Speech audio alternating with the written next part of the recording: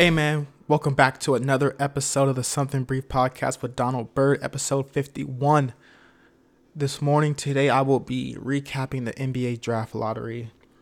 I'll be speaking more specifically about the Lakers, but first thing, man, just like a lot of people, I'm shocked that we got the fourth pick and we only had I forgot the percentage, but it was a small chance of us even getting that pick. We should have been picking like 8th through 11th or something like that.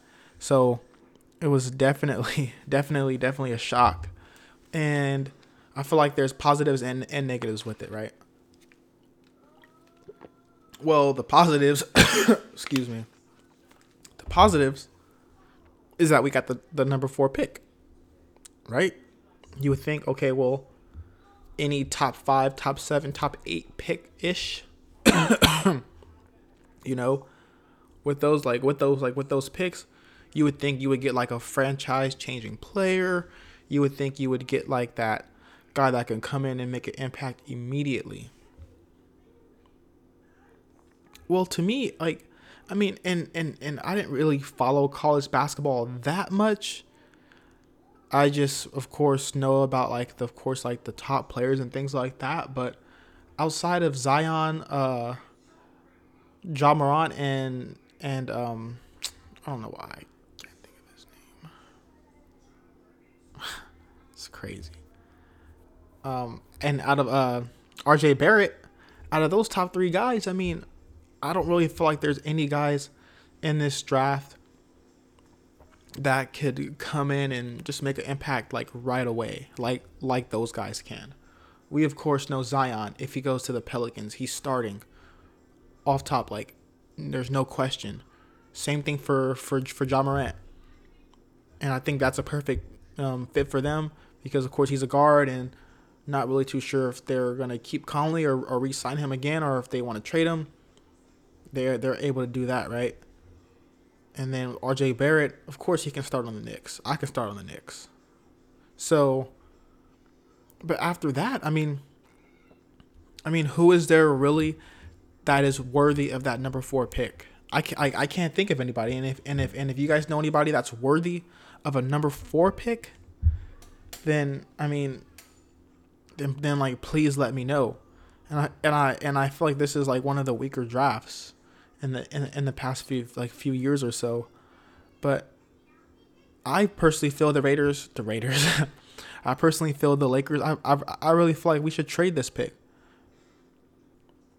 Maybe there's a team that sees potential in a certain player that can just come in right away and make an impact, and cool, and we can get like some veteran guys or whatever it may be. But I honestly, for one, I don't feel like we're gonna keep it, nor do I feel like we should keep it. It's not that I feel like we don't need it. I just feel like this gives us so much leverage, and there really isn't a player in the draft at that point because we know we know the top 3 automatic. We know it. Simple as that. We know the top 3. But outside of that, who is there? And I'm not saying that there aren't any good players, but who's going to come in right away, like that superstar status? Like who's going to come in and just cause havoc right away, make like an immediate impact? I can't think of anybody, and that's why I feel like we should, get rid of that pick. And of course, we knew Zion. We know, of course, he's going number 1. But I was watching. I forgot the show's name, but it was on ESPN, and they were talking about basically how, if like Zion wants to, and I didn't really think about it like this, like if Zion wants to, he can go back to college and say, nah, like I'm good, which would be really funny if he did that, because I'm pretty sure, of course, all players say, anywhere I go, I'm happy to go to any team I want. I'm happy to go to whatever team that drafts me, whatever team I go to. I'm just ready to go in and just start, work hard, blah blah blah blah. And it sounds good in the beginning, but Come on. Same stuff like almost every player says. Anthony Davis once wanted to spend his career in New Orleans. And then of course once they get that money, they get that security, then it's like, all right, now now I want to win. I got I got this financial security. I got this big contract. I can go get a max a super max deal or whatever it may be from another team that can contend. And I sort of feel like that's how it was with Anthony Davis. Because of course, players are. I'm pretty sure they're really grateful to get drafted wherever they go, and to get paid and do all of that. But after they get that money, like when it comes up to like that third contract, then it's like, okay, like I need to like reevaluate things. I need to like figure out, do I really want to be here? I don't really see us going anywhere. Of course, New Orleans isn't like a big market. You're not gonna get too many top free agent guys. Like you're just not. You're not gonna get those top free agent guys. No one's gonna want to go to New Orleans. Nobody. And like we found out last year or this past season, Anthony Davis wants out, and I feel like it's gonna be the same way with Zion. He's gonna go in, play there for like 6-7 years or so, and then after that, he's gonna be he's gonna be 25, and you're telling me that he's gonna extend and stay there for the rest of his life? No.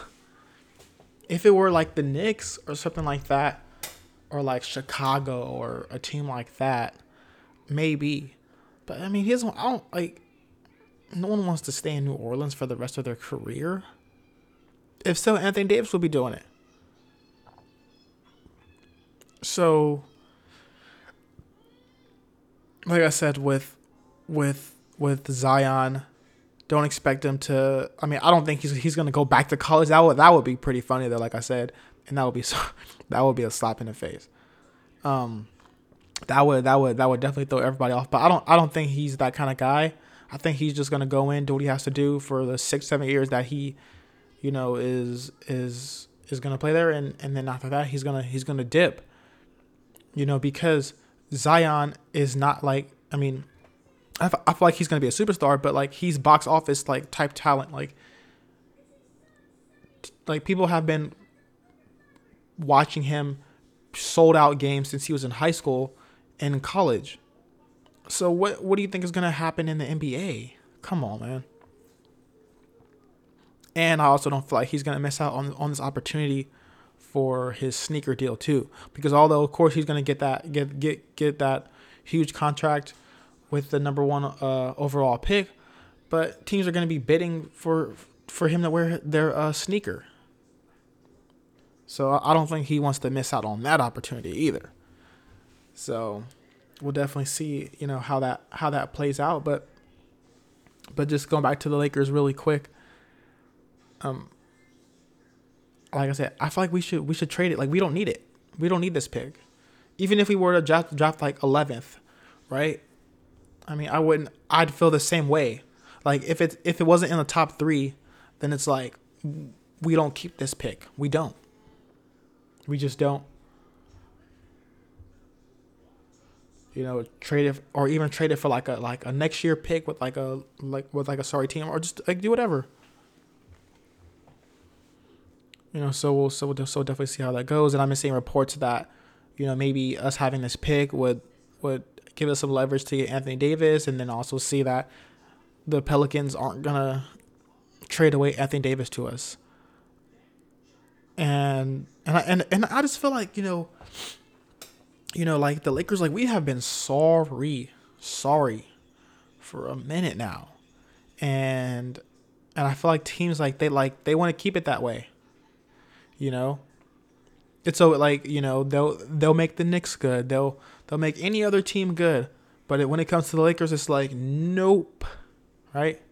Nope. We're not doing it. Teams will scheme against us.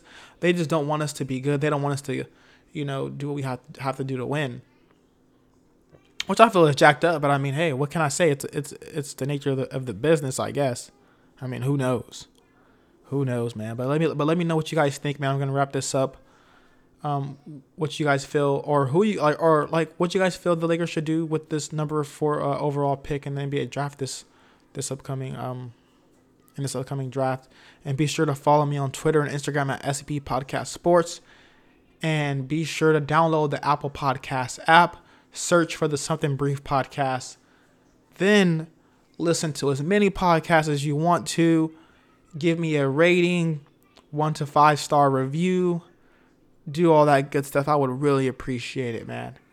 And be sure to follow me on Twitter and Instagram at SB Podcast Sports. And I'm out.